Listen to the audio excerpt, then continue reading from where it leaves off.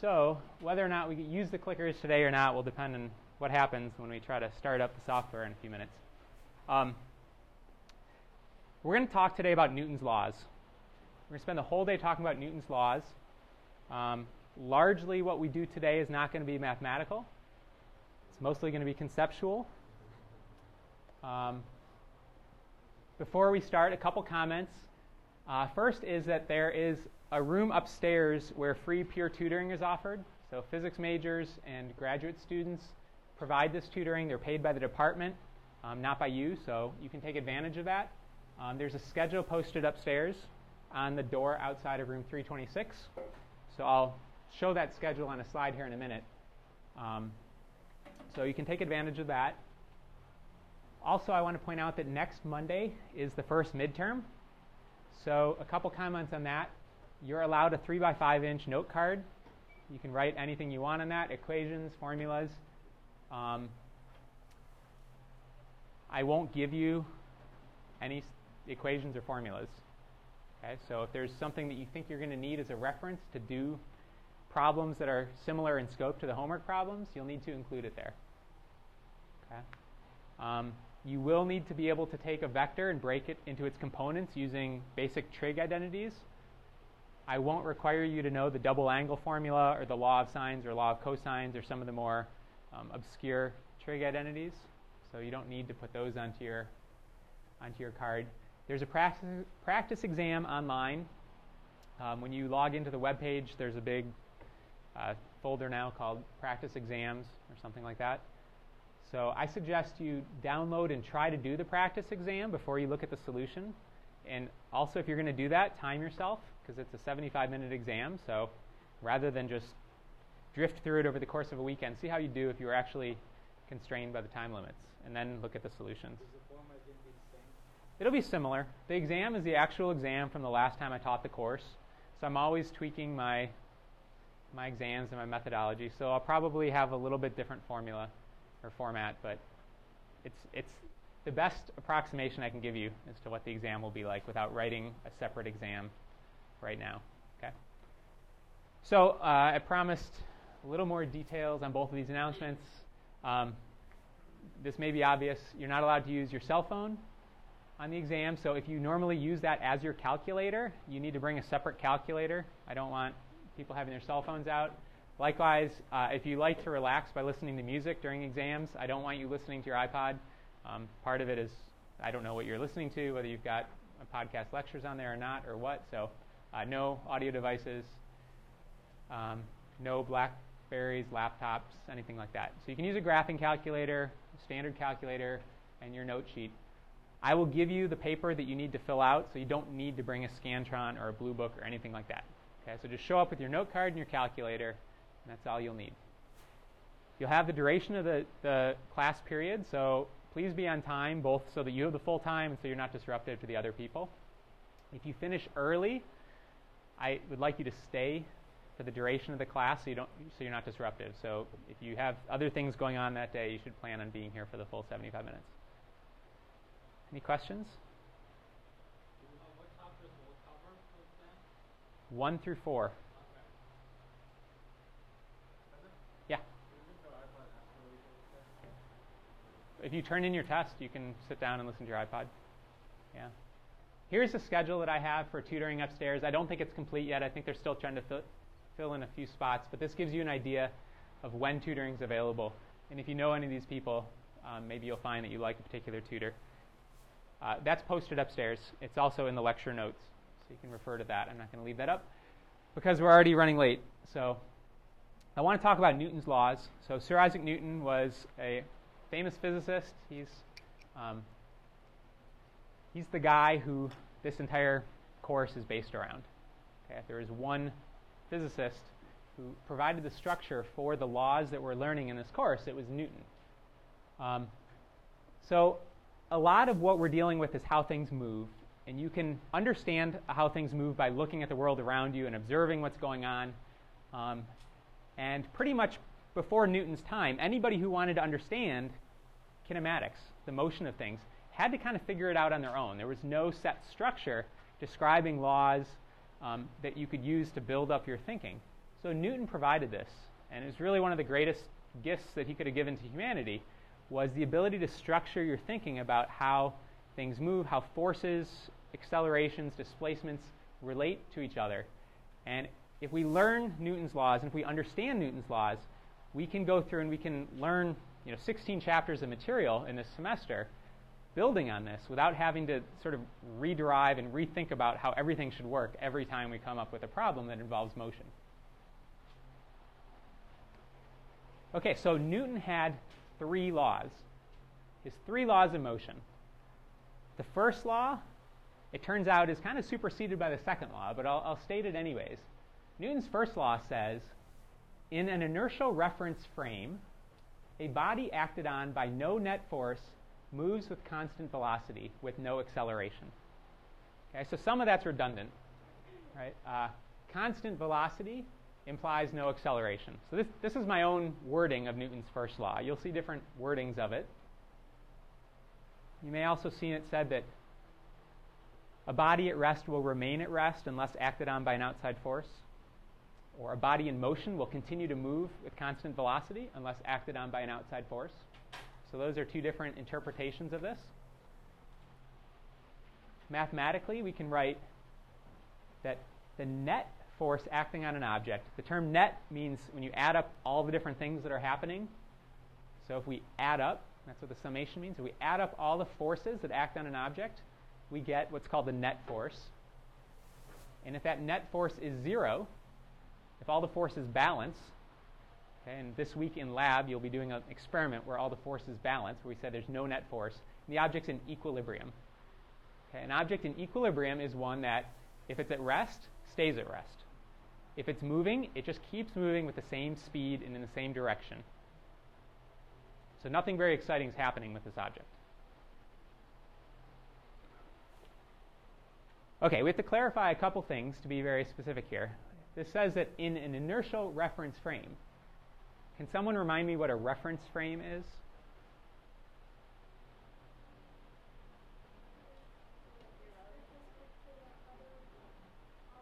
Hold on, Adriana had a... It's like our initial point. It's like our coordinate system that we're measuring everything with respect to. So we talked about that when we did relative velocity last time. So it's like our coordinate system. It's like our base of measuring things. Most things that we measure in the lab are going to be measured in, we call it a laboratory reference frame. Whatever our origin is going to be a point that's fixed in the lab. So maybe the floor is, we call that a height of 0. Right? It's arbitrary because if I did the same, if this classroom were on the 3rd floor, I might choose the floor of the 3rd floor as a height of 0. Right? So we can have different reference frames.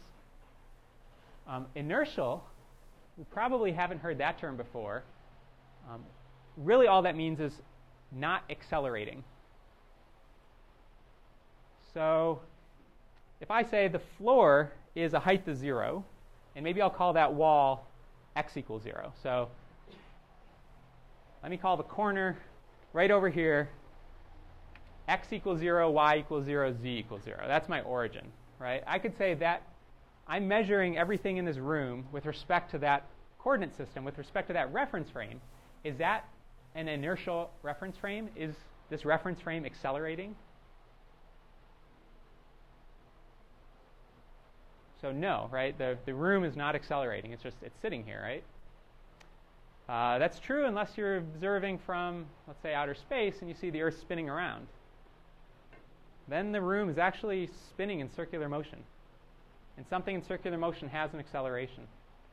Okay, so whether or not we consider this room not accelerating depends on sort of how small of an acceleration we're willing to consider. Let me give maybe a more relevant example for you of a coordinate system that's accelerating. Let's say we've got a train. So we'll do lots of examples where we have trains. And let's say you're foolish enough to try to rollerblade onto Caltrain. And you're standing in the aisle when the train starts to go. So when I say starts to go, what that means is the train's going to accelerate. Right? So it starts to either accelerate and begin to move forward, or it may be that it was already moving and it's starting to brake which is an acceleration in the opposite direction as the motion. In either case, what do you think would happen to the person standing there? She's wearing skates, right? Yeah, she's wearing skates.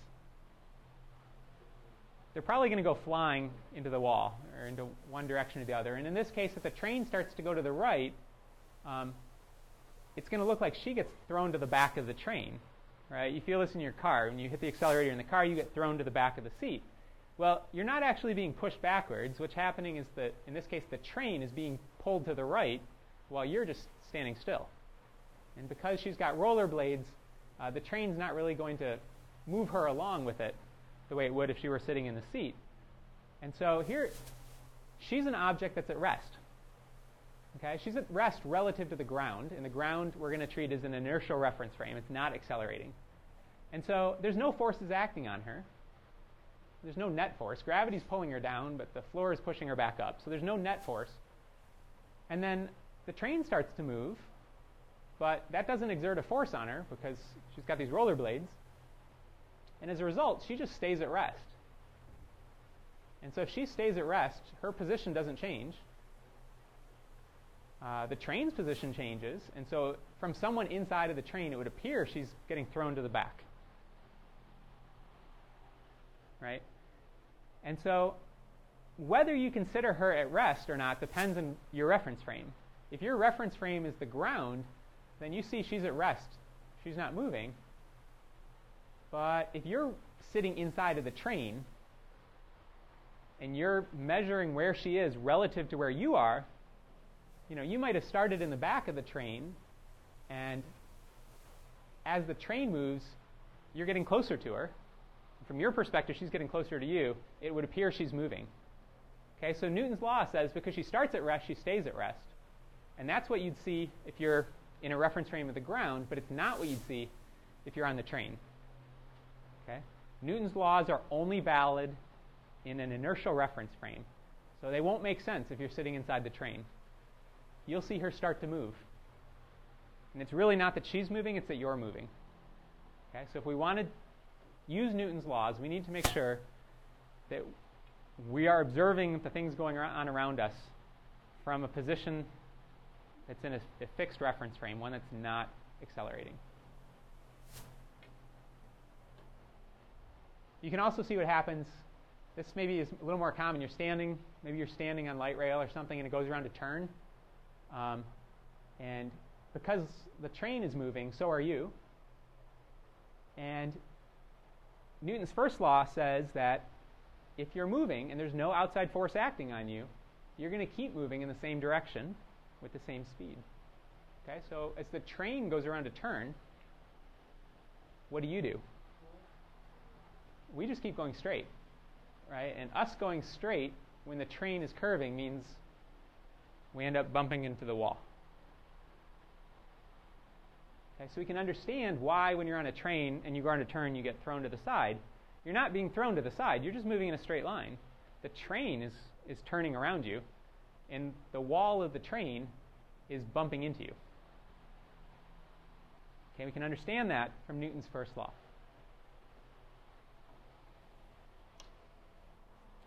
Any questions on Newton's first law? Okay, then Newton's second law. Newton's second law is a generalization of the first law. Okay, so it encompasses everything that the first law tells us and tells us a little bit more. And we can sum it up with three letters: F equals ma. So you hear people say F equals ma. If there's one equation that you learn in this class, F equals ma. It's Newton's second law. And specifically, it says the net force exerted on an object. What does net force mean? Someone remind me? Yeah, the sum of all the forces. When you add up all the forces that act on an object, that gives you a value that's equal to m times the acceleration. Okay, so we know what acceleration is. It's how fast the object's velocity is changing with respect to time, and m is a constant of proportionality. It's a constant of proportionality that relates how hard an object is being pushed to how fast it accelerates. That's what m is in this equation.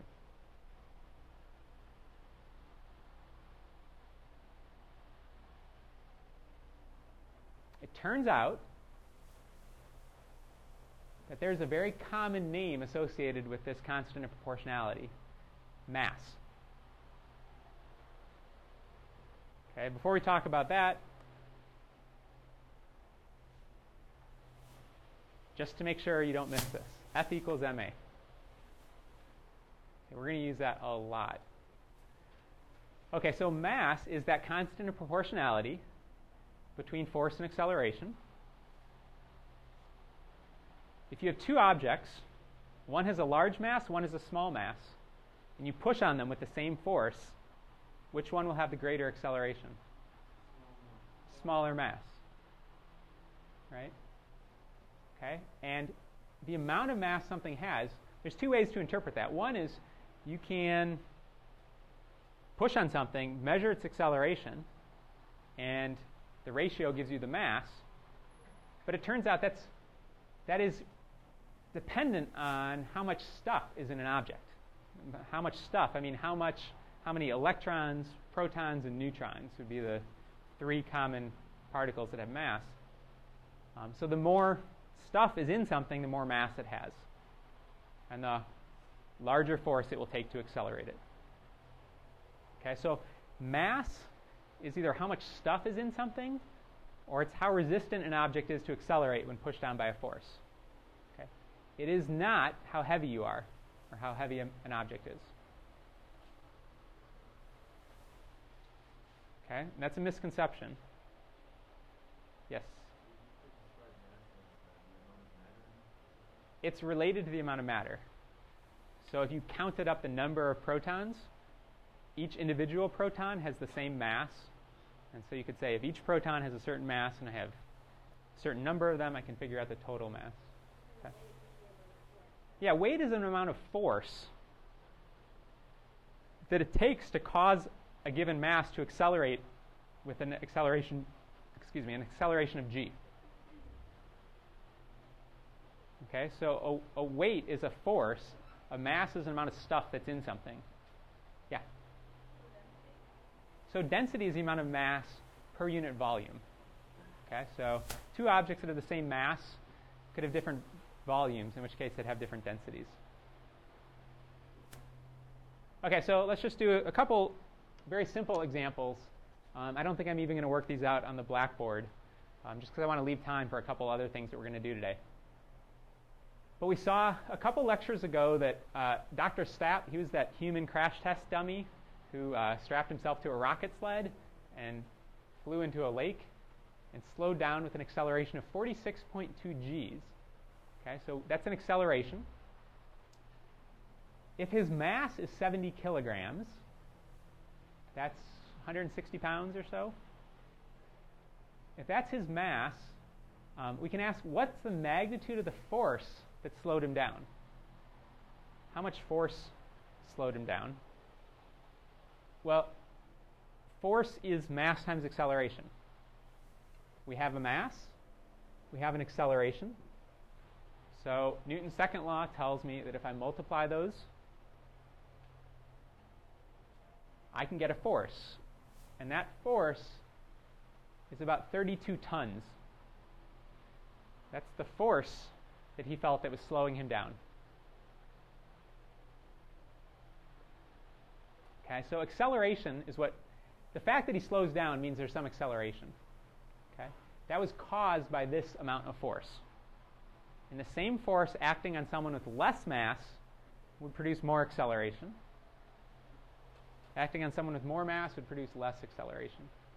Okay, so let's do another example. Let's say you've got a motorcycle. Motorcycles are pretty lightweight compared to cars. So the mass of a typical motorcycle might be like 200 kilograms. So that's the weight of like 2 or 3 people. And it has an engine that can produce 4,000 newtons of force. Okay, so let's assume that this is the maximum force the motorcycle can produce. When you throttle it all the way up, that's the maximum force that you're going to get, causing the motorcycle to accelerate. So let's say you calculate the maximum acceleration of the motorcycle. Well, the motorcycle has a mass of 200 kilograms, a force of 4,000 newtons. So we say F equals ma. A force of 4,000 newtons is 200 kilograms times A. So I divide both sides by 200 kilograms. And I get the acceleration is 20 meters per second squared. Is that a large acceleration or small acceleration? What can we compare it to? 9.8. Yeah, we can compare it to the acceleration due to gravity, and this is about twice the acceleration due to gravity. So how hard do you have to hold on to the motorcycle to avoid falling off of it? To hold on with twice as much force as it would take you just to like dangle from a bar. Does that make sense? Right? So it's not going to be easy to hold on to this motorcycle if you open the throttle all the way. But what happens if we add a rider? Let's add a 100 kilogram rider, and let's see what happens to the maximum acceleration that the dealer told us we would get with this motorcycle. What changes if there's a 100 kilogram rider on this? The mass changes, right. The mass becomes 300 kilograms, right? And then we're dividing by 300 instead of 200, and we end up with a much smaller acceleration. We would accelerate with a maximum acceleration of 13 meters per second squared. If you add another rider on the back, the acceleration is going to decrease even further. So the performance gets worse as you load it up. The same thing happens in cars. It's less noticeable because the car has so much mass to begin with that adding one or two riders is less significant. But on a performance motorcycle, you'd really notice that. Okay, so it's an example of how changing the mass will affect the acceleration. It's an example of Newton's second law. Another example of Newton's second law that's very relevant is how an astronaut would move in space. Okay, I said mass is not the same thing as weight, okay, which is a little confusing because typically, how do you measure your mass? You step on a scale, right? The scale is actually telling you your weight, not your mass. Okay, but it's calibrated, assuming that the force of gravitation produces a, well, it's calibrated for a specific force, that of gravity. We know that the mass of an object is proportional to its gravitational force. What would you do if you wanted to measure the mass of an astronaut? You might want to do that because you want to make sure they're not losing too much. We'd say losing weight. You don't want them to lose weight because they're on an astronaut's diet up in space, not getting exercise. But in reality, we talk about astronauts as being weightless. So what does it mean to lose weight? You can talk about losing mass, right? A person can be shrinking. They can be losing muscle tissue, right? But it doesn't really make sense to say losing weight. So how would you measure their mass in space? Yeah.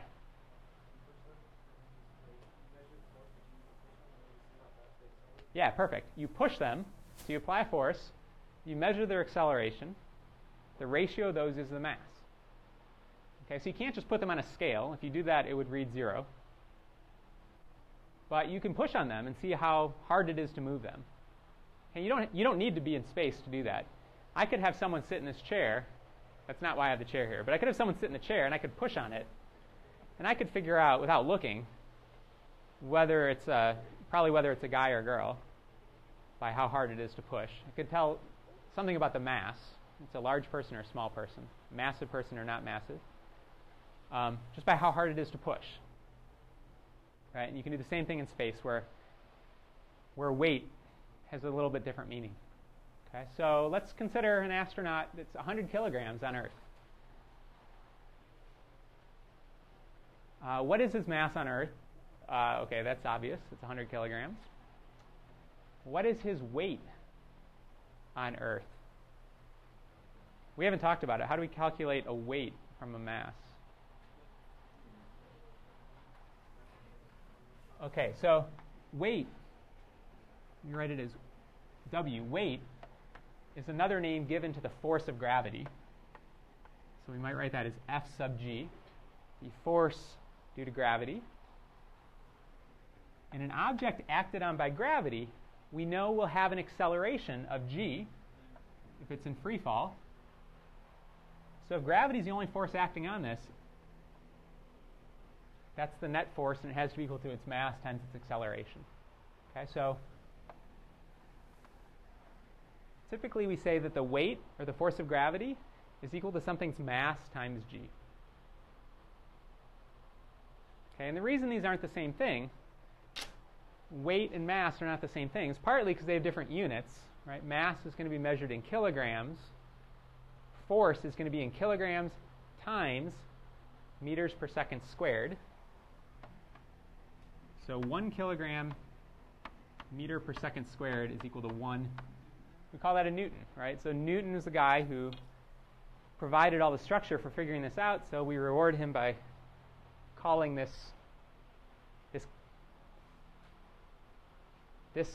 grouping of units, which tells us about a force. Since Newton talked so much about forces and gave us so much information about how forces act, we call that group of units a Newton. Okay, so partly mass and weight have different units, but they're also different because the acceleration due to gravity depends on where you are. We say it's 9.8 meters per second squared, but that's only true near the surface of the Earth. It's different on the Moon, it's different on Mars, and it's different it's different by very small amounts whether you're in Denver or in Death Valley. Okay, so mass is how much stuff is in you, and that doesn't change. If you were to go to the Moon, the amount of stuff in you would not change, but your weight would. How hard you're being pulled on by gravity would change because the Moon has weaker gravity than the Earth. Okay, so let's say we've got an astronaut in space. What is his weight in space?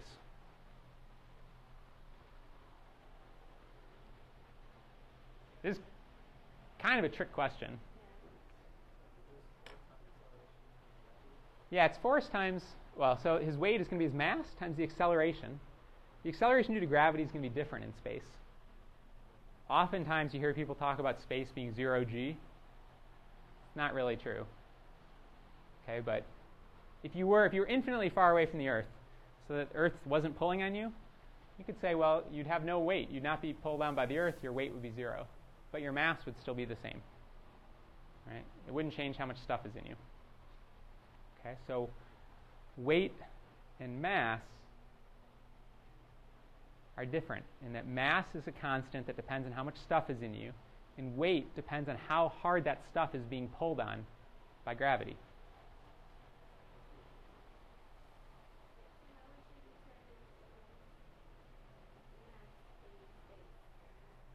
It would be, so how you would determine someone's mass in space is you would shake them, essentially, or you'd push them. And when you push them, if you measured how hard you pushed them, and then you measured how fast they accelerated after you pushed them, you could use Newton's second law to relate the force you pushed with to the observed acceleration. The constant of proportionality is their mass. Okay, so that's how you'd measure it in space. And that doesn't change. That doesn't change whether you're in space or on Earth. Right? It's entirely dependent on how much stuff is in you. So as long as that doesn't change, your mass doesn't change. Yes? Is it net force or acceleration? Or just force? Yeah, it's net.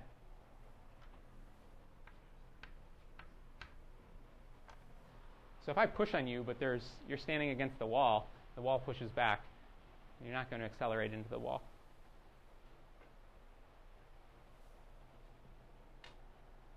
Okay, so that's Newton's second law.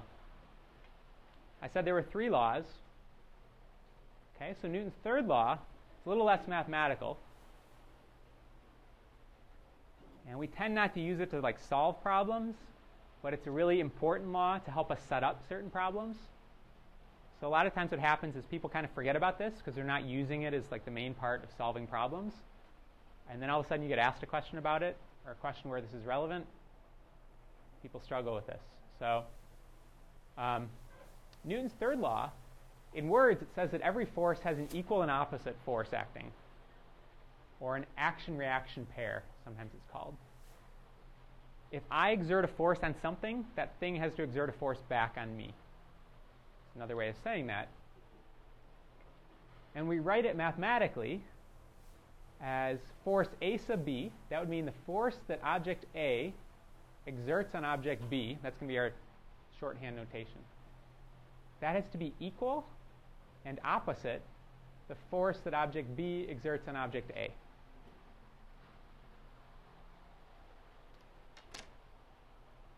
So let me show you some examples of action-reaction pairs. Let's take the case of an apple sitting on a table. The apple is being, what forces are acting on the apple? So normal force and gravity. Gravity is the force that's pulling it down, right? The normal force, that just means the force that the table exerts to push it up. Right? It doesn't fall down because the table's there. So the table must be pushing it up. Okay, so if gravity is pulling it down, what is the equal and opposite reaction force? Okay, if you answered the normal force of the table, that's not right. Well, I say gravity is pulling the apple down. What is causing gravity? Yeah, there's a big mass underneath this apple pulling on it. What is that really big mass?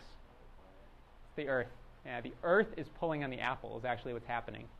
We say gravity is pulling on the apple, but it's really the Earth is pulling on the apple through the gravitational force. So if the Earth pulls on the apple, what does the apple do to the Earth? It pulls on it. Okay? So the apple pulls on the Earth just as hard as the Earth pulls on the apple. So why is it?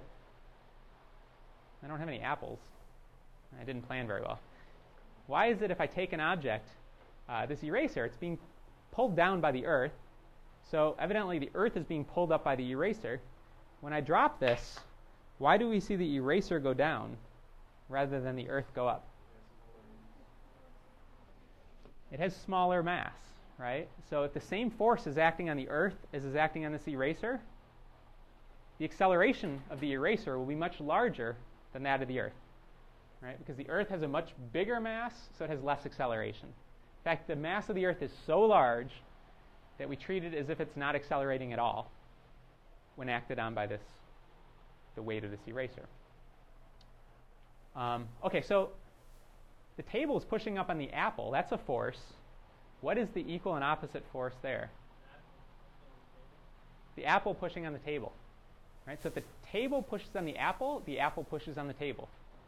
Right? And it does. If you replace the table with your hand and you put your hand out and set an apple there, you'll feel the apple push on your hand. Okay? So sometimes the things that seem like the obvious action-reaction pairs are not. Questions? Yeah. Yeah, they do, and it's important for certain experiments. There's an experiment that I work on called LISA. It's a laser interferometer space antenna, and it has a test mass that's supposed to be floating freely in space.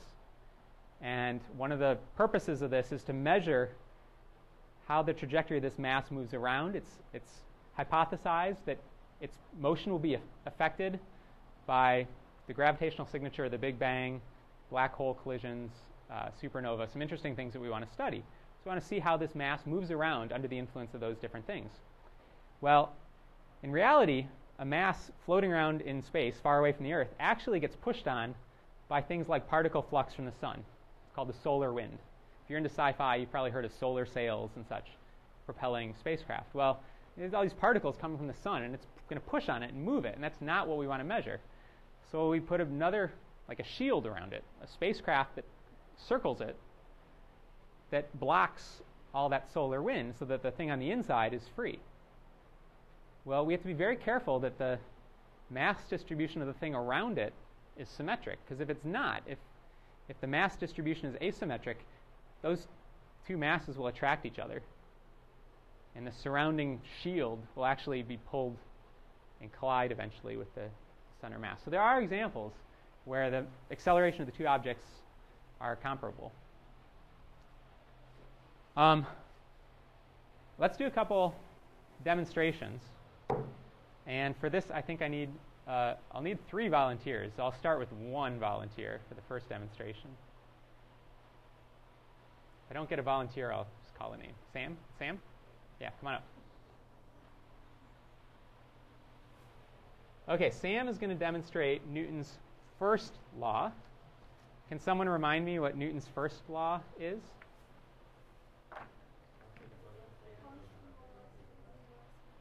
Yeah, so I heard a couple things. Object in motion will stay in motion, or an object at rest will stay at rest unless acted on by an outside force. So this vase is an object that's at rest. And I'm going to consider this an inertial reference frame that I'm standing in, so it's not being pushed one way or another.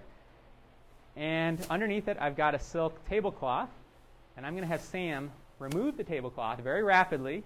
Right? You've probably all seen this. And the idea is that the tablecloth can't really exert much force on the vase because it's down here. There's not much friction between them, so there's very little interaction. So essentially, this vase is at rest, and it's not experiencing any outside forces. So what should happen when the tablecloth moves out? What should happen to the vase? Stay there. It should just stay there. If there's no external forces acting on it, it should just stay there. So do it swiftly. If you do it slowly, then the friction has more of a chance to act. Pull it hard.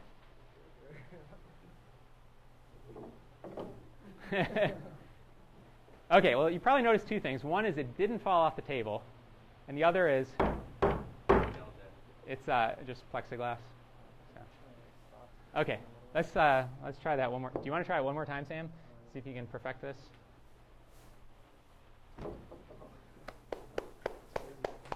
Thank you. Okay, so that was Newton's first law. The object was at rest, so the fact that there were other things around it moving doesn't mean the object itself is going to move. Okay, and in terms of Newton's laws and thinking, what we call thinking Newtonianly, it makes sense. But without the structure of Newton's laws, it's very easy to think, well, if the tablecloth's moving this way, so will this. Okay, so it's an example of sort of our intuition maybe being wrong. Okay, the next demonstration needs 2 people. So Chris, is it Chris? Yeah. And I need 1 more. Someone from the back would be much appreciated. Okay, what's your name? Logan? Come on up. You guys get to sit in the chairs, and you're going to play tug of war. So these chairs are, let me take the rope for a moment. These chairs are on casters, meaning they roll. Right? They roll pretty easily. These aren't your highest quality wheels. But the idea is I want Logan to pull Chris over to him. Okay? So your feet are going to be up. So you want to put your feet onto the either on the chair or on the any way so that they're not on the floor, both of you. And you might as well start as far apart as possible. So no, I want both of you to have your feet up. And so the challenge is for Logan to pull Chris to Logan. So go for it. Okay. So Logan was doing all of the pulling, right? Chris is just standing there. Why is it Chris didn't move that way?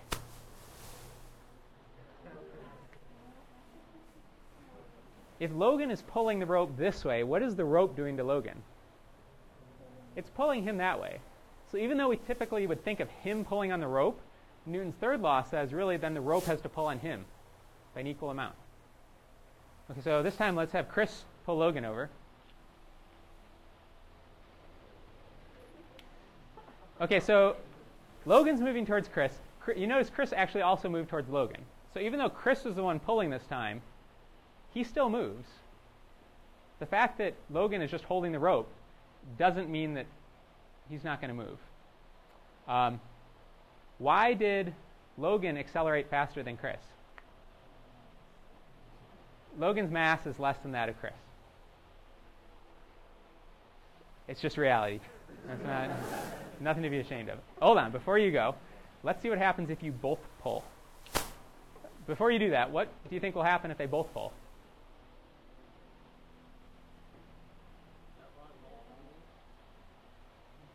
Let's find out. Go ahead.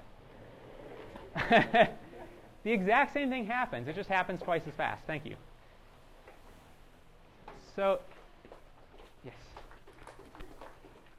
Okay, so it turns out it doesn't matter whether you're doing this or whether you're just holding the rope. Either way, you're pulling on it.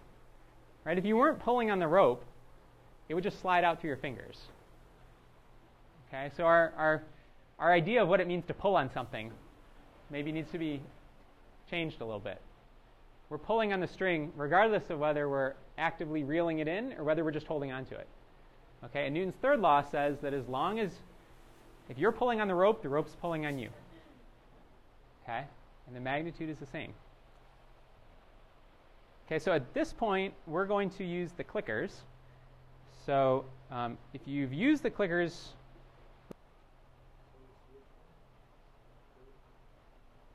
get rid of that. So the answer is choice, what, 1?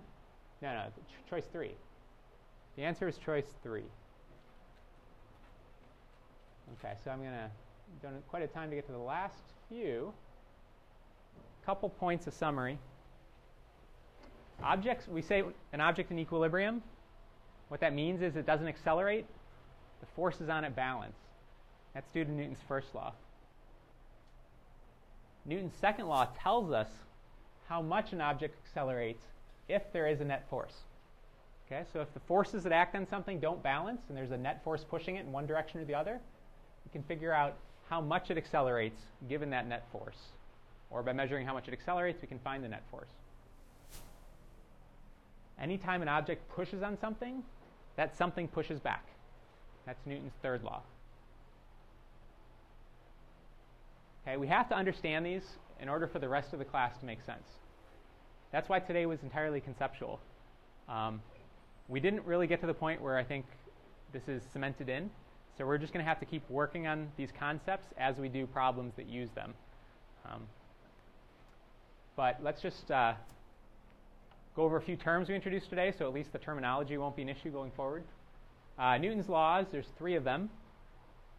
Right? So we're going to have to use those 3. What's the one with the equation that's really important? The second, what's the equation? Force is mass times acceleration. Newton's laws are valid in an inertial reference frame. What does that mean?